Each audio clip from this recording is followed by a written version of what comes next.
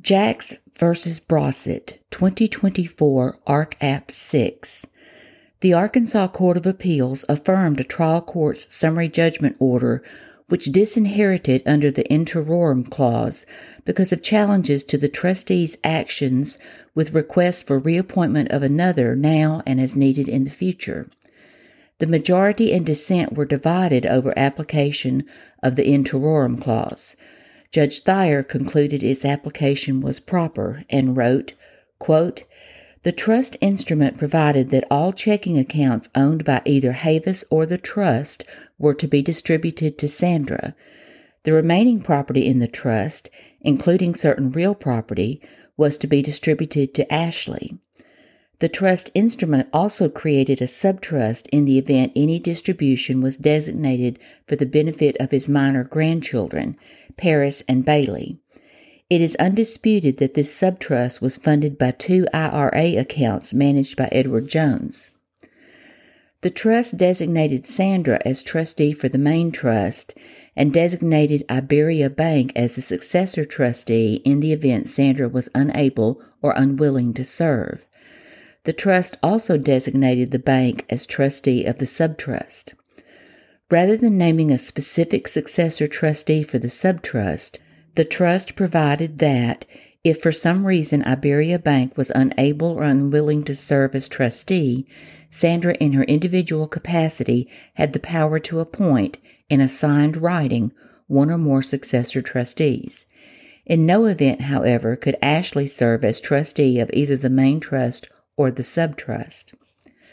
The trust also set forth a specific procedure for the removal of a trustee. It provides, in pertinent part, that any trustee other than those specifically identified by Havis, Sandra as trustee of the main trust and Iberia Bank as sub-trustee of the subtrust, could be removed by written notice signed by all of the current beneficiaries of the trust. It also provided that if any trustee designation failed, the individuals who at such time could remove such trustee would have the power to appoint and or nominate the successor or successors by a signed written notice delivered to the current beneficiaries of the trust." End of quote.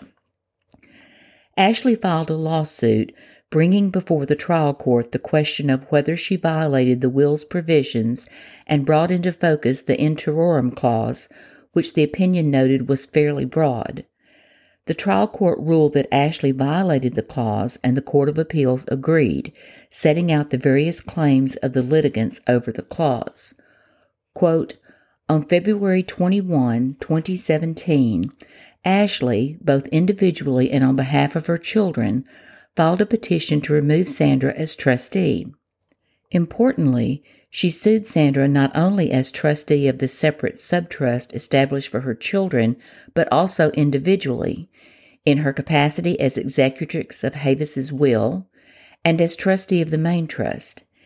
In this petition, Ashley alleged that Sandra, as trustee of the main trust, had failed to pay the 2015 real estate taxes, and Sandra, as executrix of Havis's will, had failed to timely open a probate of the estate. She further asserted that Bruce Aston, a longtime family friend, had agreed to act as trustee of the subtrust, but that Sandra had refused to appoint him, instead opting to appoint herself. Notably, in this initial petition, Ashley did not allege any specific facts indicating that Sandra had actually mismanaged the funds, nor did she ask the court for an order construing the terms of the trust or Sandra's power and authority under it. She asked only for Sandra's removal. And rather than follow the specific procedure outlined in the trust for removal of a trustee, Ashley claimed she was authorized to remove Sandra pursuant to subdivisions B3 and B4 of Arkansas Code Annotated Section 2873-706B. Not only did she seek removal of Sandra as trustee of the subtrust, but she also requested removal of Sandra as trustee over the main trust, an action not authorized by the trust. She also sought the appointment of Bruce Aston or another suitable trustee as successor trustee in Sandra's place. Most importantly, She then requested the authority to appoint all future successor trustees. In May 2017, Sandra filed a counterclaim alleging that Ashley had become an adverse party and had questioned Sandra's intent and discretion as trustee in violation of the interorum clauses of the will and the trust. Sandra claimed that by doing so, Ashley had forfeited not only her interest under the will and trust, but also her children's interest in the subtrust. Therefore, she asked the court to order Ashley to return any items of personal property received pursuant to the will and trust, and to relinquish the proceeds from the sale of any real and personal property received under the will and trust. End of quote. Ashley amended her complaint several times. Sandra argued in her summary judgment motion that the interorum clause was triggered by several events. Quote, 1. When she filed her first pleading asking that the court grant her the authority to appoint a successor trustee in direct conflict with paragraph 1st, subsection E of the trust, which gave Sandra the authority to appoint one or more successor trustees for the subtrust. 2. By directly contesting Sandra's discretion by asserting she had delegated her investment and management duties to an Edward Jones financial advisor. And 3. By failing to prudently invest and administer the trust and subtrust.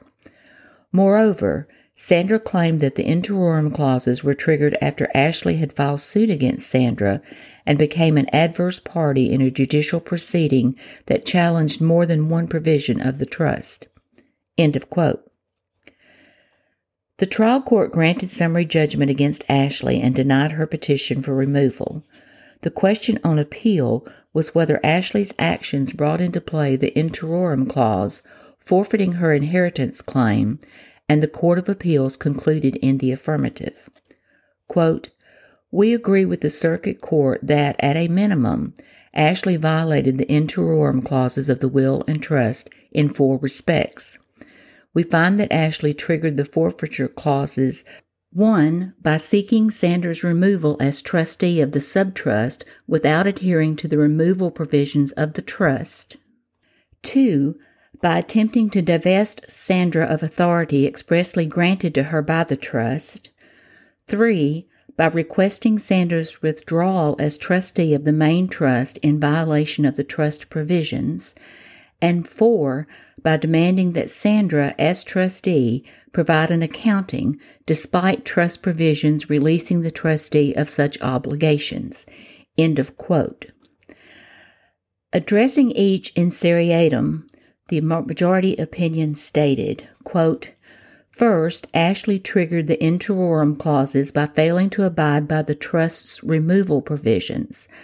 The trust in this case allows for the removal of the trustee of the subtrust by delivery of written notice, signed by all the current beneficiaries. Rather than following the specific removal provisions, Ashley chose to file a judicial action for Sandra's removal instead. Second, Ashley triggered the interorum clauses by asking the court to divest Sandra of authority expressly granted to her under the trust, the appointment of all future trustees of the subtrust, and to have the court confer such authority on someone else instead. The trust did not, however, give them the authority to appoint all future trustees. Yet Ashley asked the court to do just that. Third, as with her attempt to remove Sandra as trustee of the subtrust, Ashley's request to remove Sandra as trustee of the main trust also triggered the interorum clauses. Another violation occurred when Ashley sought court intervention, claiming Sandra had failed to provide the beneficiaries with an annual accounting.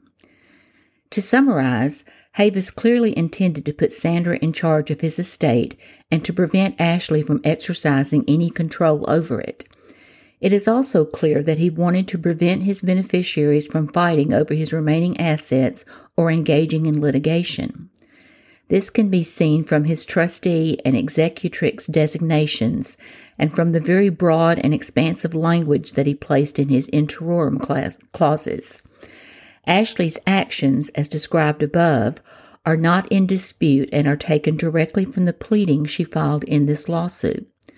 we find that her actions as a matter of law violated the in terrorem provisions. End of quote. Judges Abramson, Gladwin, Wood, and Murphy joined in the majority opinion. A dissent written by Judge Barrett and joined in by Chief Judge Harrison, Judge Verdon, and Judge Hickson reasoned, quote, "The majority, while admitting that the trust provides the beneficiaries of the subtrust the power to remove the trustee and appoint the successor trustee, argue that Ashley's request to have the power in the future to appoint the successor trustee was an attack on the will and trust that invoked the in terrorem clause. This holding is logically flawed since paragraph 12, subparagraph D2, specifically allows the current beneficiaries to remove a trustee who was not specifically designated in the trust agreement. Sandra was not specifically designated to be the trustee of the subtrust. Therefore, she was subject to removal by the beneficiaries. The subtrust provides that if a trustee is removed and there is not a successor designated or such designations fail, then the individuals who at such time could remove such trustee shall have the power to appoint and or nominate a successor by signed written notice delivered to the current beneficiaries. So, naturally, as the mother and legal next of kin to the minor beneficiaries, Ashley utilized this provision in the trust, coupled with Art Code Ann Section 2873-706B, to attempt to remove Sandra as the trustee of the subtrust and to limit her power to appoint or nominate a successor in accordance with the terms of the subtrust. Furthermore, regardless of what the in terrorem clause says, Art Code Ann Section 2873-1008A1 provides that a term of a trust relieving a trustee of liability for breach of trust is unenforceable to the extent that it relieves the trustee of liability for breach of trust committed in bad faith or with reckless indifference to the purposes of the trust or the interests of the beneficiaries. Sandra cannot be relieved of liability for her acts as trustee merely because there is an in terrorem clause. If she acts in bad faith, reckless indifference, or thwarts the testator's wishes, she is liable. If an in terrorem clause prevents the beneficiaries from bringing suit against a trustee before the evidence is presented, a trustee would have unfettered power to abuse his or her position, thwart the wishes of the grantor, and illegally deplete the entire trust of property, and there would be nothing anyone could do about it. End of quote. A second dissent, written by Judge Hickson, added, quote, "Ashley's argument is simple. Paragraph 1 of the trust did not grant Sandra the power to serve as successor trustee. Rather, it gave Sandra the power only to appoint a trustee. Paragraph 1 is silent on whether Sandra can appoint herself to serve as a successor trustee of the subtrust. The same is true for Ashley's second point, in which Ashley asks Sandra to account for any funds she spent out of the children's subtrust. Ashley's third point is, regardless of whether Sandra had the power to appoint herself as trustee of the subtrust, her minor children had the right to remove the trustee under paragraph 12 of the trust agreement. This would naturally require the court to construe paragraph 12 of the trust. The majority holds that Ashley did not follow the correct procedure to remove the trustee. Therefore, the in terrorem clause was triggered and Ashley must forfeit her inheritance. According to the majority, the mere asking for an accounting is forbidden and invokes the in terrorem clause. The attempt to remove the trustee, if not done according to Hoyle, is forbidden and invokes the in terrorem clause. In fact, one should ask whether the minor beneficiaries can even attempt to remove a trustee via the correct procedure without invoking the in terrorem clause. End of quote. This dissent was joined by Chief Judge Harrison and Judges Verdon and Barrett.